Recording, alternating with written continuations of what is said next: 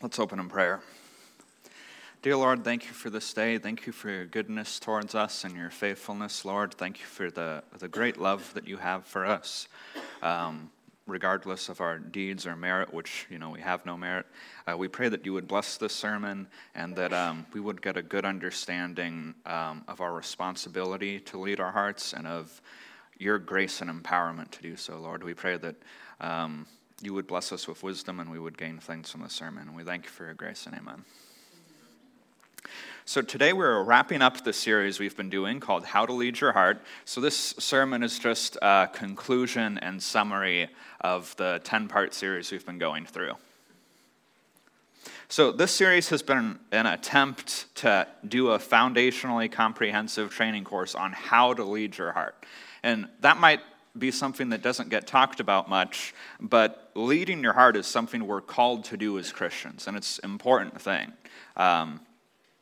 In order to live life as a Christian, you have to, in some sense, lead your heart. So for the purposes of this series, we've been defining the heart as the part of you that has beliefs, desires, intentions, and emotions.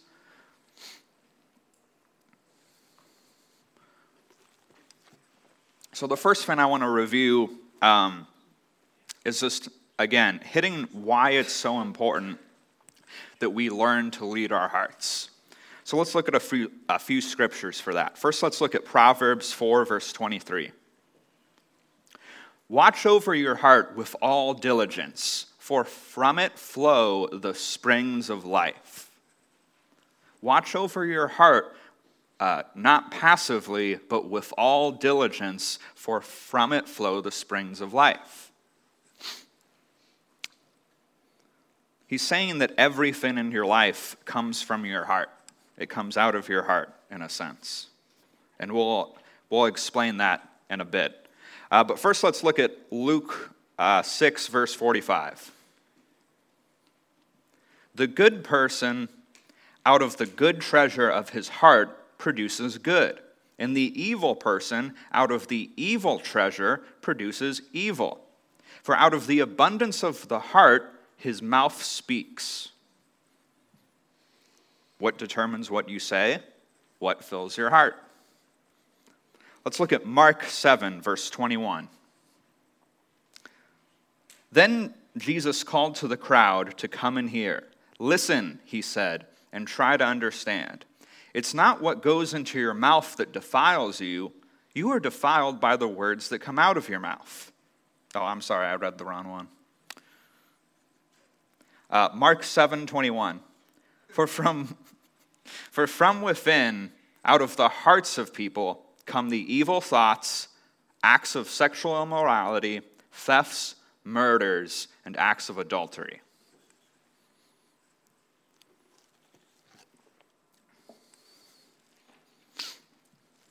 The Bible seems to be convinced that our problem with sin is a heart problem. But anyways, there's a few reasons why it's really important that we learn to lead our hearts. Let's look at the first one. Everything in your life flows from your heart. So I would break this down in two ways. Number one, everything you say and do, every choice you ever make is determined by what's in your heart. Your beliefs, your desires, and your emotions all affect how you make decisions. So much so, there isn't a single choice that you make that isn't because of at least one of those four things: beliefs, desires, intentions, and emotions. If there's something that you don't believe is worth choosing, and you don't have a desire to choose it, and you don't have any intention to choose it, and you also don't feel like choosing it, you're not going to choose it. And if you do choose to do something, you either believed it was worth doing, or you desired to do it, or you had the intention of doing it, or you felt like doing it. Every decision you ever make, ever, has to do with at least one of those four things. So, what's in your heart is important because it's going to affect everything you say and do. So that's one way in which everything in your life flows from your heart. Every single choice you ever make flows from your heart. But another way in which I think, what's in your life flows from your heart is what's in your heart really affects the quality of your life. It's the biggest determiner of the quality of your life. The biggest factor that affects whether or not a person is happy is whether or not they can be content in life. You can have all the money and all the relationships and everything that most people would want, and if you're discontent and anxious and insecure, you're not going to be happy. And you could be dirt poor, but if you have contentment and a sense that God loves you and confidence, you'll be happy. Your quality of life flows from what's in your heart. It is the biggest factor in whether or not a person can be happy in life.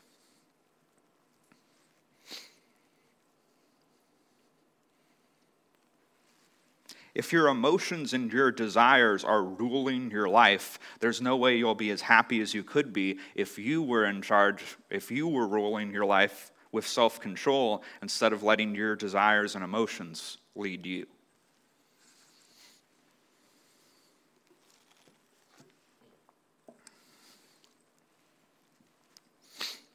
So that's the first reason why it's very important that we learn to lead our hearts.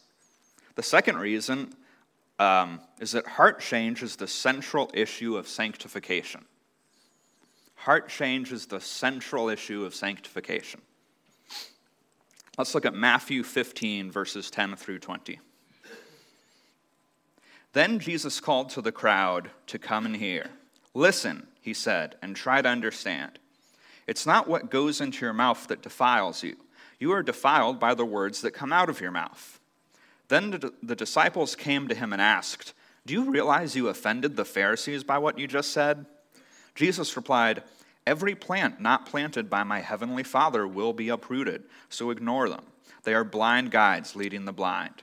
If one blind person guides another, they will both fall into a ditch." Then Peter said to Jesus, "Explain to us the parable that says people aren't defiled by what they eat." "Don't you understand yet?" Jesus asked. "Anything you eat passes through the stomach and goes into the sewer. But the words you speak come from the heart. That's what defiles you. For from the heart come evil thoughts, murder, adultery, all sexual immorality, theft, lying, and slander. These are what defile you. Eating with unwashed hands will never defile you."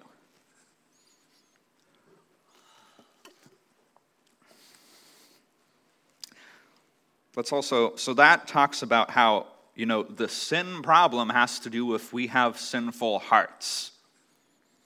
Just like every decision we ever make comes out of our hearts, the reason we choose sin is because we have sinful hearts.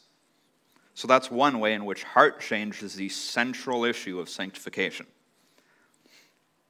What do you mean by sanctification? Christian growth. Sanctification means Christian growth. Let's look at Hebrews 10, verse 16.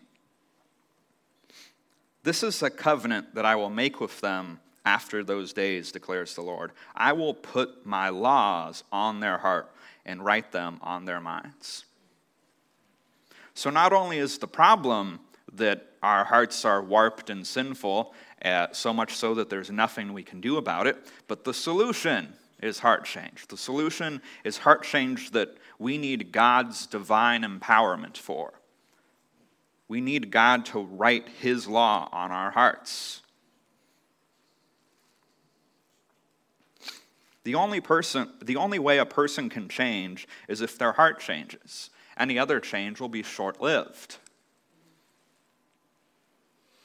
If you've ever, been babysitting or taught a Sunday school class with little children, and you try to manipulate them with candy, that change is short-lived. As soon as the candy is gone, it's right back to it. Right back to yelling or beating their sister or, what have you. Because heart change is what's necessary.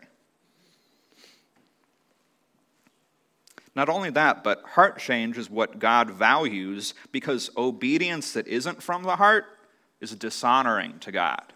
Even if a person obeys, but it's not from their heart, like they do it begrudgingly, they obey, but they don't really want to, that's dishonoring to God. Let's look at Matthew 5:27 through 28. You have heard that it was said, "You shall not commit adultery." But I say to you that everyone who looks at a woman with lustful intent has already committed adultery with her in his heart.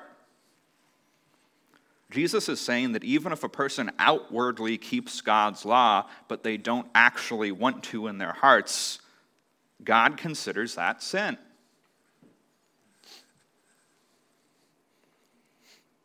To want to disobey God is sin. It dishonors God.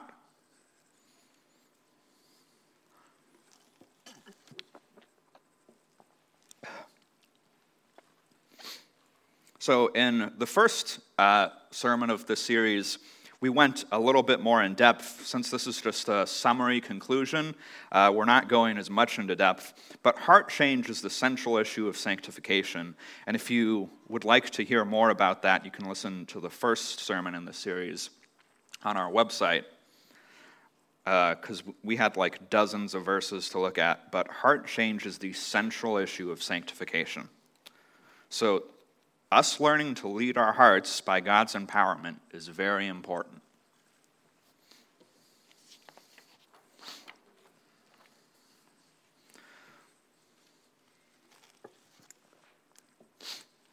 So that was kind of the first part of the series, but then the other main point of this series is how to lead your heart. That's why we call the series How to Lead Your Heart. And I've mentioned 5 habits that if a person gets these 5 habits, I think they will be competent to lead their heart. And these 5 habits will be very helpful in learning to lead your heart. So the first one is having an attitude of responsibility and intentionality about leading your heart. So this one is probably the easiest. All you really have to do is just understand and remember that you are responsible to lead your heart. But just to make that even easier, let's prove it from Scripture. So we already looked at Proverbs 4:23 saying, "Watch over your heart with all diligence." Some translations say, "Guard your heart" or "keep your heart." All diligence doesn't sound very passive. That sounds like something we should be intentional about. Let's look at Proverbs 23, verse 19.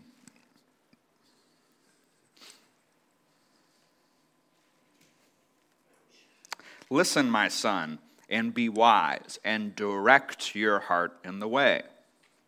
So Solomon is telling his son to direct his heart. And the Holy Spirit, through the inspiration of the Scriptures, is saying we should direct our hearts in the ways of God. Let's look at another example from the Proverbs. Proverbs 6:25. Speaking of...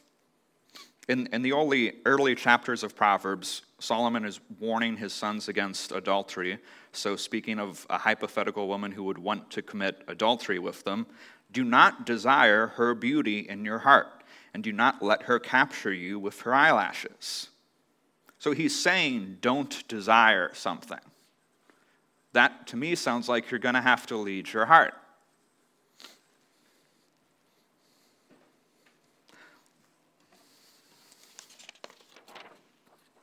Let's look at one last example of how the Scriptures say that we're responsible for leading our hearts. Let's look at Luke 12:33 through 34.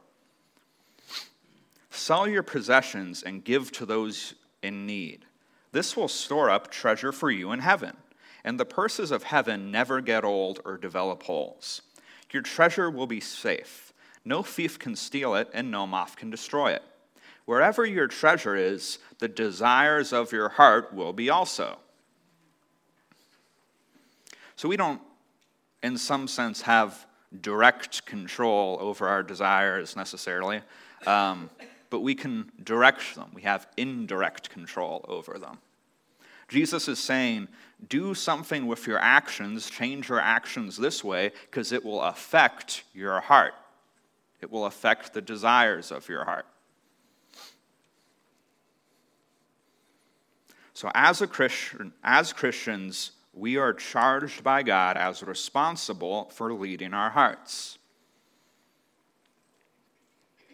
When we sin, we can't just use the excuse, I'm sorry, God, I wanted to do it. Nothing I could do. That's not an acceptable excuse. You are responsible, charged by God for leading your heart.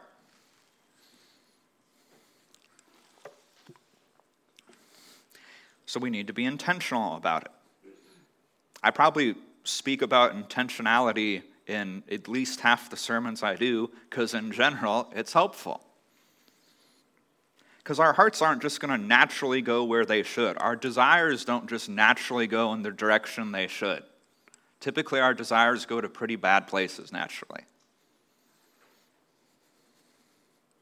So we have to be intentional about directing them. So that's habit number 1 of the 5 habits that will help a person to lead their heart. Habitually having an attitude of responsibility and intentionality about leading your heart. The second habit that I think will be helpful is having a habit of discerning and judging what's in your heart. So what do I mean by that?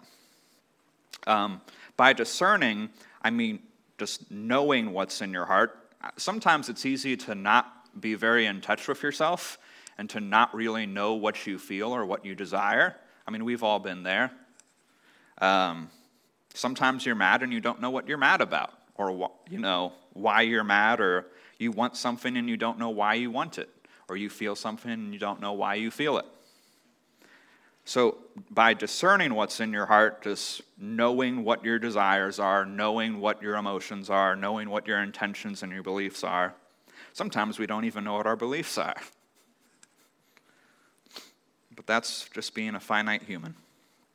And by judging what's in your heart, I mean not just knowing what's in your heart, but knowing whether or not it's good or bad, helpful or unhelpful. So in order to effectively lead your heart, you need to know what's in your heart. How are you going to watch over your heart if you don't know what's in it? If you don't know what's in your heart, it's going to be hard to try to direct it in the way that it should go.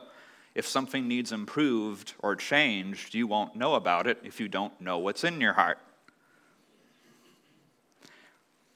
And if you did have a sense that something needs changed, it'd be very hard to tell whether or not it has changed if you don't ever bother to think about what's in your heart. If you're not in the habit of discerning and judging what's in your heart.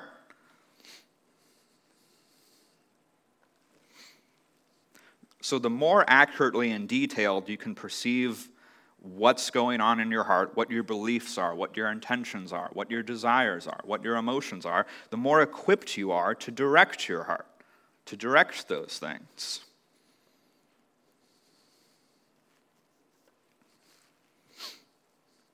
So discerning what's in your heart is very important. It's going to be almost impossible to lead your heart if you never know what your beliefs and desires and intentions and emotions are.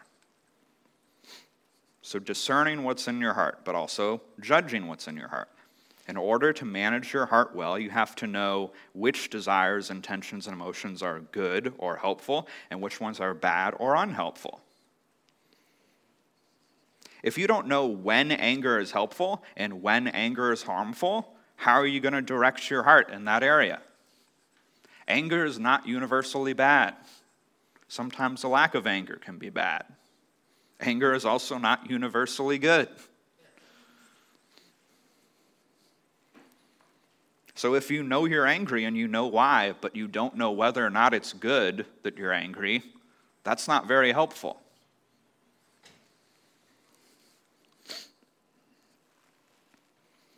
If you don't know what the Bible says about what you should and shouldn't desire, how are you going to direct your heart towards submission to God?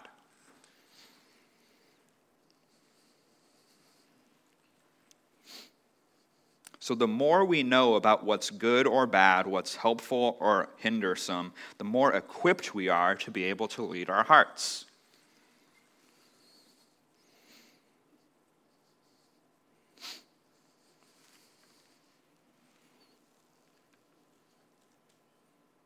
We need to be able to discern whether or not, desires are good or bad, helpful or unhelpful. And a lot of times that doesn't necessarily have to do with the desire itself, but the amount of desire you have. If I want pizza, that's fine and good and well.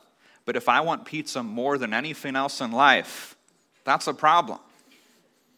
If I want pizza more than I want to see my son, that's a problem.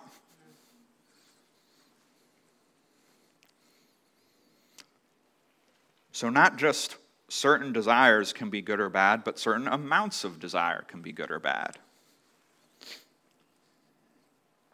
But if you want to know more about how to discern and judge what's in your heart, then you can go on our website and check out parts 2 through 5 of this series. We talked a lot about how to develop that type of discernment. We also talked about various heart issues to watch out for, and we talked about how to understand certain emotions and know whether or not they're good or bad, helpful or unhelpful in particular instances. And, that's a very important habit. You really can't learn to direct your heart if you can't discern and judge what's in your heart. So if you would like more help with that, you can re-listen to parts 2 through 5 on our website, or you can talk to me at lunch.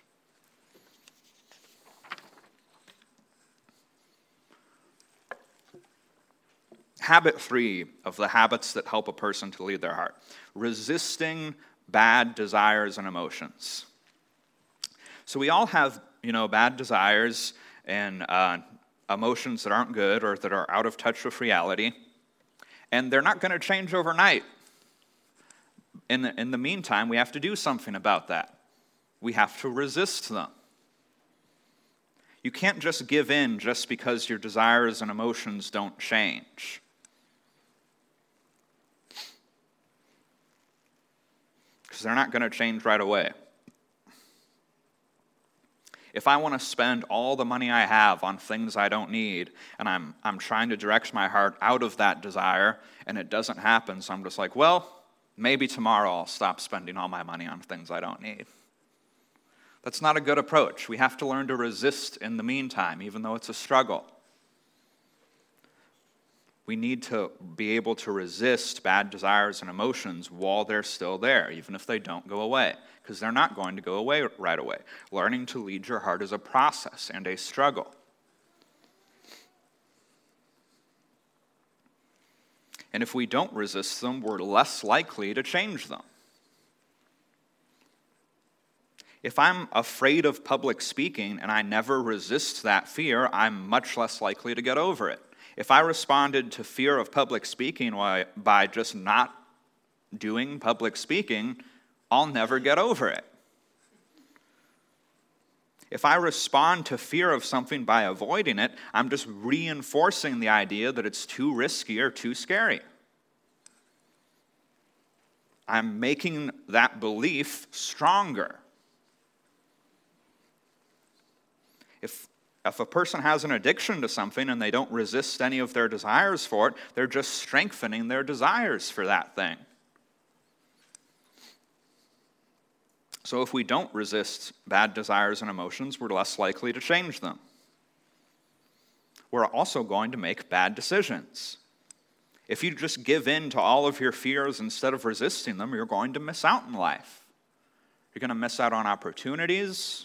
You're going to miss out on relationships. If we don't learn to resist bad desires and emotions, resist letting them control us, we're going to make bad decisions in life.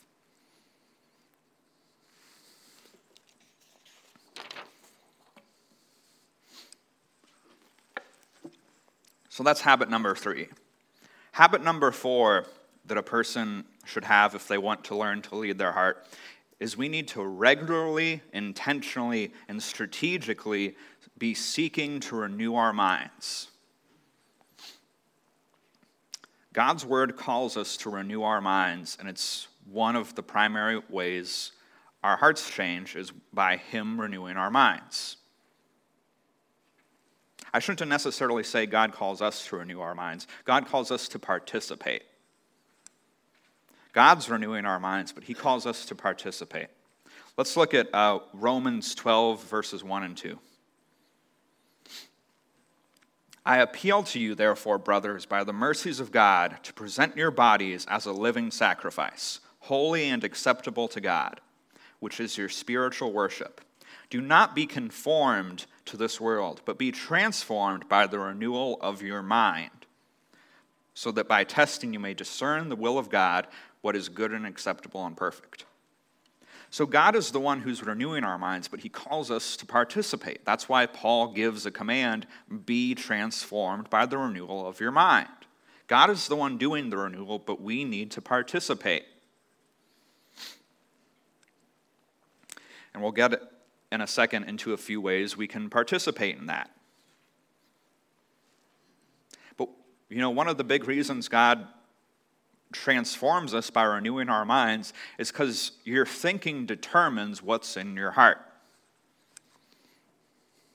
Everything that's in your heart is there because of your thinking. It's because of your thoughts. Our thinking determines what's in our hearts. So our hearts have four things: beliefs, desires, intentions, and emotions. And our thoughts determine all of those. Our thoughts determine our beliefs. A belief is just a thought that you have, something you think is true, that you're willing to put enough weight on to live as if it's true. You can't believe something without thinking it. So your beliefs are determined by your thoughts. Your desires are also determined by your thoughts. I desire to work. I would say go to work, but I work from home. But I desire to get up in the morning and work because I think that I'll get paid for it. If I didn't think that I'd get paid for it, I wouldn't desire to, get up and work in the morning. Or at least not at the job that's not paying me. All of your desires are determined by your thinking. If we have a desire to sin, it's because we think that the enjoyment of that sin will be more significant than the consequences of it will be.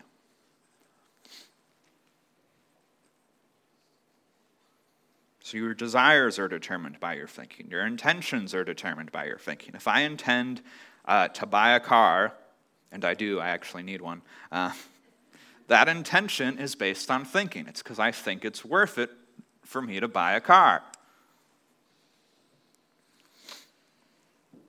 And all of your emotions, lastly, are determined by your thinking. Any emotion you have is based on thoughts that you have. You can't have an emotion that isn't based on thoughts. Fears are based on thoughts.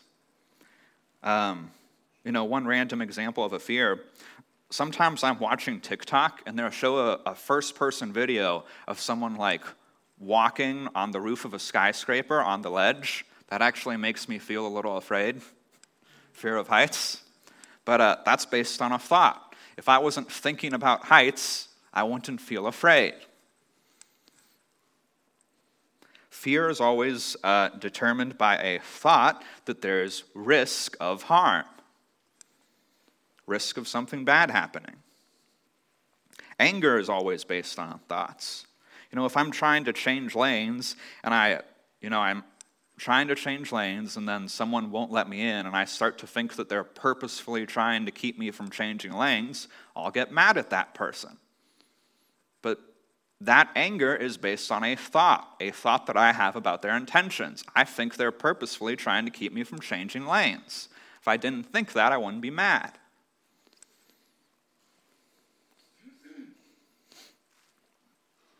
So all your emotions are based on your thinking. That's why you can't afford to follow your emotions. You can't afford to just think that something's true because you feel like it's true. Because everything you feel is based on your thoughts. So if you decide to think things based on your feelings, then you've created a loop, and you're just running in circles. You think it because you feel it, and you feel it because you think it, and it has nothing to do with reality necessarily. It's just a loop. So we can't afford to be following our feelings. We need to lead our hearts. We need to direct our hearts. But anyways, the point of that, everything that's in our hearts is determined by our thoughts. It's determined by our thinking. So that's why God calls us to be transformed by the renewal of our minds. God is in the process of mind renewal, in the business of mind renewal. But he wants us to participate in it.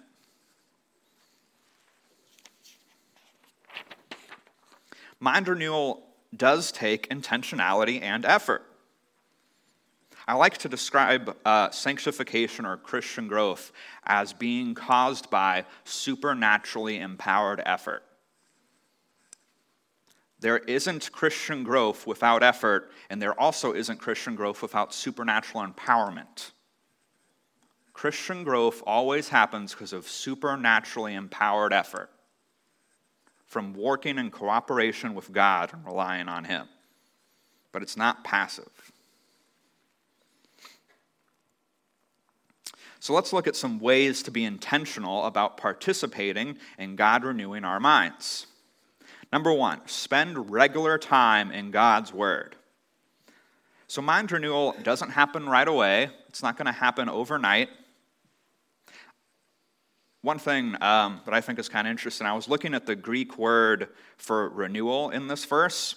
I don't remember how to pronounce it, but one of the ways it could be translated is renovation. Mind renovation. That's an interesting way to think of it.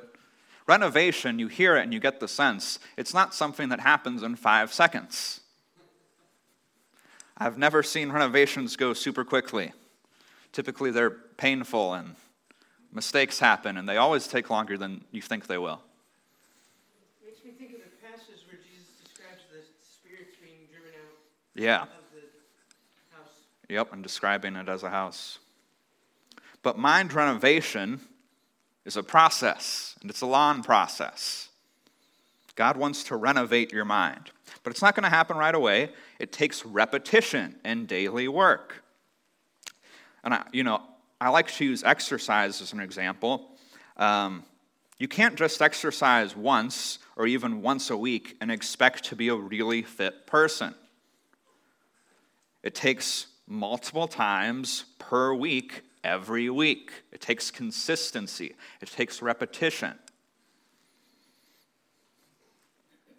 Renovating your body takes repetition and consistency. Renovating your mind takes repetition and consistency. The Scripture talks about how regularly we need the Scripture. Let's look at Joshua 1, verse 8.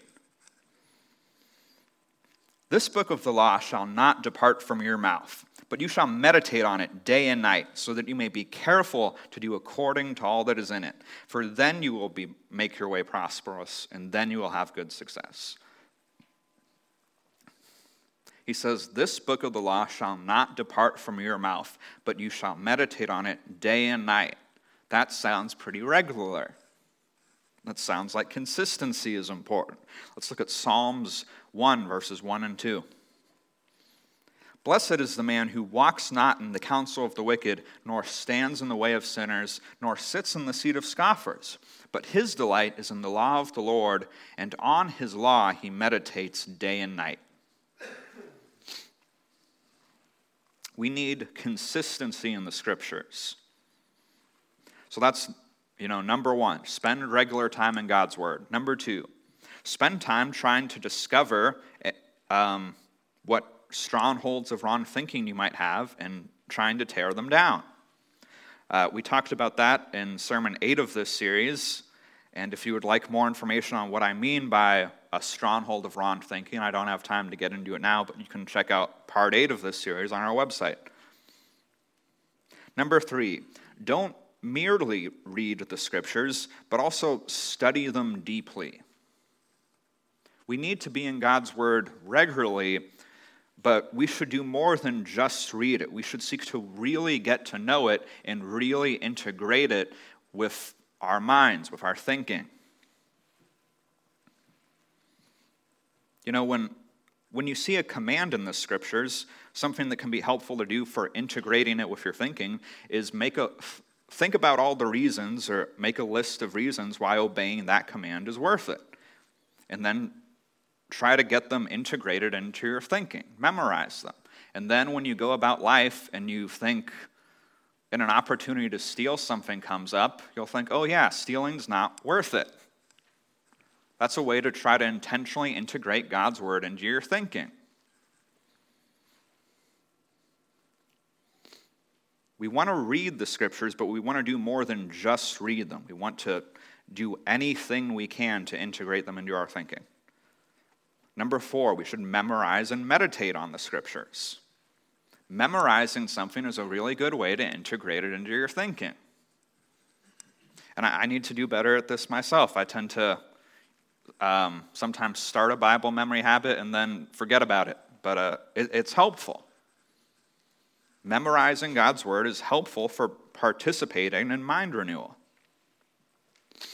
And lastly, number 5 of how we can participate in God renewing our minds is applying, biblical principles to your life and choices. So here's an interesting thing to think about. Not only does your thinking determine your actions, but your actions affect your thinking. Your actions affect your thinking. When you read Proverbs saying, a slack hand causes poverty, but the hand of the diligent makes rich, if you read it and don't do anything about it, then you're mentally reinforcing the idea that it isn't true, or it doesn't apply to you, or it's not that important. Your actions affect your thinking. But if you read it and you do something about it, you're mentally reinforcing the idea that it's worth taking into account in your daily life.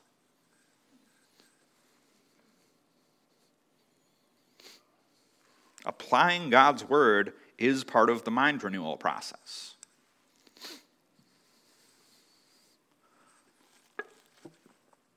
So that's habit number 4. The 5th habit that is very helpful in learning to lead your heart is relying on God and engaging in spiritual warfare. We need God's power in order to lead our hearts. So in order to do our best with leading our hearts, we need to take full advantage of the power of the Holy Spirit, the power of worship, the power of prayer and fasting, and the power of deliverance. In last week's sermon, we looked at each of these individually and how they can make a difference and empower us. God designed us to rely on Him. That's part of the reason why God in His sovereignty allows us to have struggles. It'd be pretty nice to not have struggles, and God is sovereign. God could cause it so we don't have struggles, but He chooses to allow them. And when I talk about that, I usually look at 2 Corinthians 12, 7 through 10. So Paul is saying, so to keep me from becoming conceited because of the surpassing greatness of the revelations, a thorn was given me in the flesh, a messenger of Satan to harass me, to keep me from becoming conceited. 3 times I pleaded with the Lord about this, that it should leave me. But He said to me, my grace is sufficient for you, for my power is made perfect in weakness. Therefore, I will boast all the more gladly of my weaknesses, so that the power of Christ may rest upon me. For the sake of Christ, then, I am content with weaknesses, insults, hardships, persecutions, and calamities. For when I am weak, then I am strong.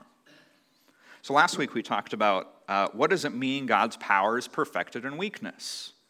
God doesn't get more power. God has all power that could possibly be had. God has infinite power. God's power is best shown through human weakness.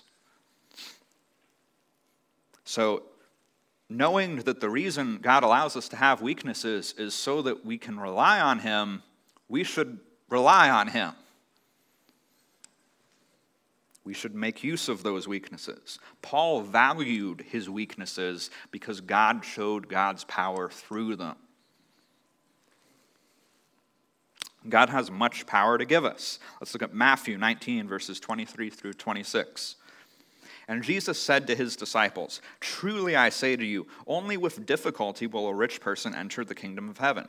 Again I tell you, it is easier for a camel to go through the eye of a needle than for a rich person to enter the kingdom of God." When the disciples heard this, they were greatly astonished, saying, "Who then can be saved?" But Jesus looked at them and said, "With man it is impossible, but with God all things are possible." There's nothing that God doesn't have enough power to do. God has the power to do everything. And God has power to empower you. There's no weakness you have, no struggle you have that's too great. No struggle of any sin is too great that God couldn't empower you to overcome it. No addiction, no struggle with doubts or with fears or with rejection. None of it is too great that God couldn't empower you to overcome it. But God wants you to seek him, to rely on him. He wants you to seek him in prayer and rely on him in practical ways, because that's how God's power is seen through our weakness.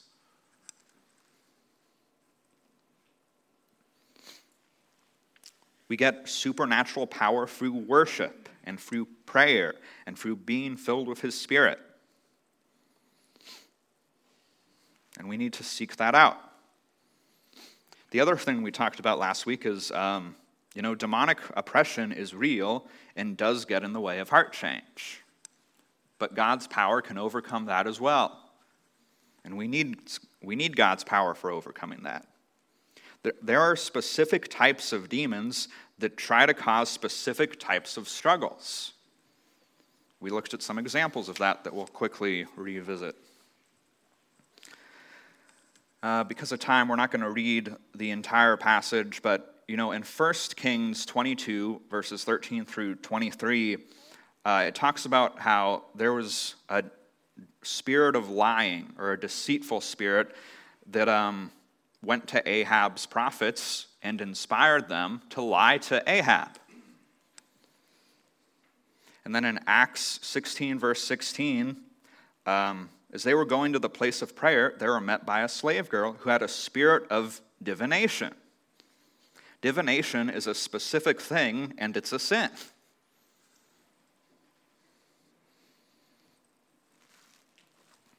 So there really are evil spirits that try to cause certain types of struggles or sins. But by God's grace, by God's power, we have authority over demons. And that's something we need to take advantage of.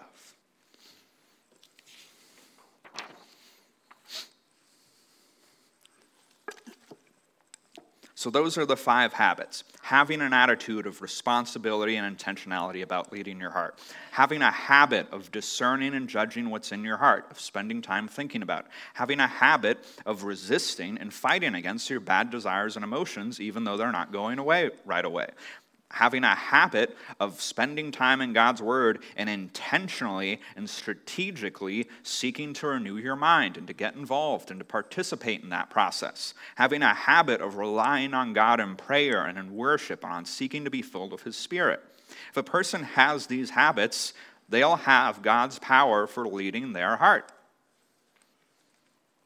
We need all 5 of these habits if we want to really be able to lead our hearts.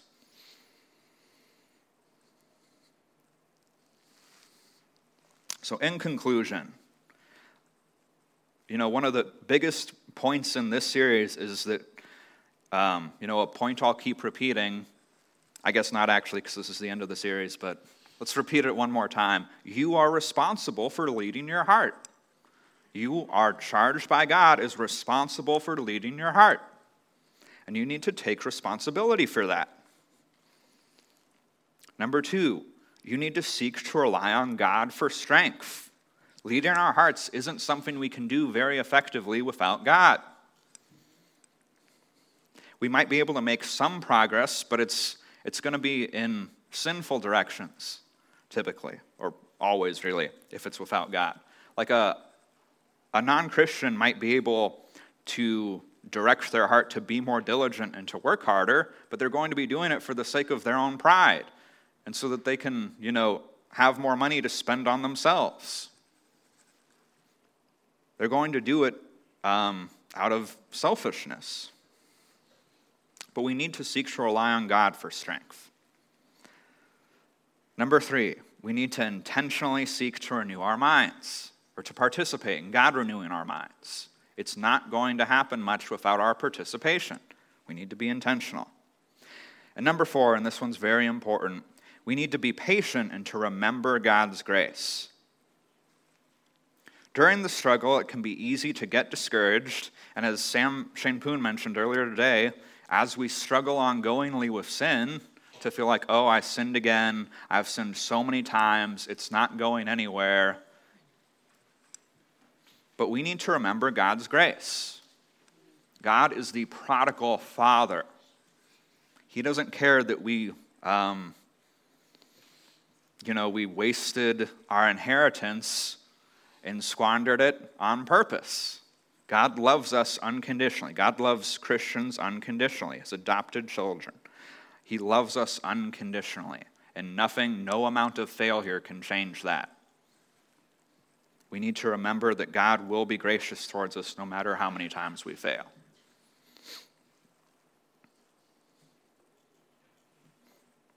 So, similar to that, let's get to our communion meditation. Let's look at John 8:31 through 36. So Jesus said to the Jews who had believed him, "If you abide in my word, you are truly my disciples, and you will know the truth, and the truth will set you free." They answered him, "We are offspring of Abraham and have never been enslaved to anyone. How is it that you say you will become free?" Jesus answered them, "Truly, truly, I say to you, everyone who practices sin is a slave to sin.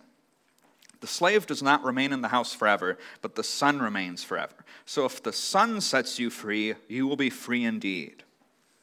Our hearts are enslaved to sin apart from Christ. The only thing that can change that is Christ.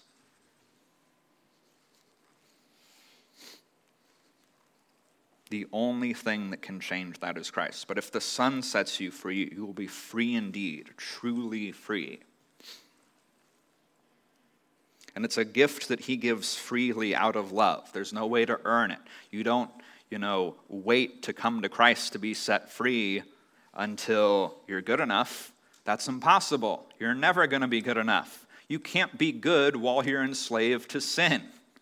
You can't even really be good while you're not enslaved to sin, because, our righteousness would never be enough. But you definitely won't be good enough while you're enslaved to sin.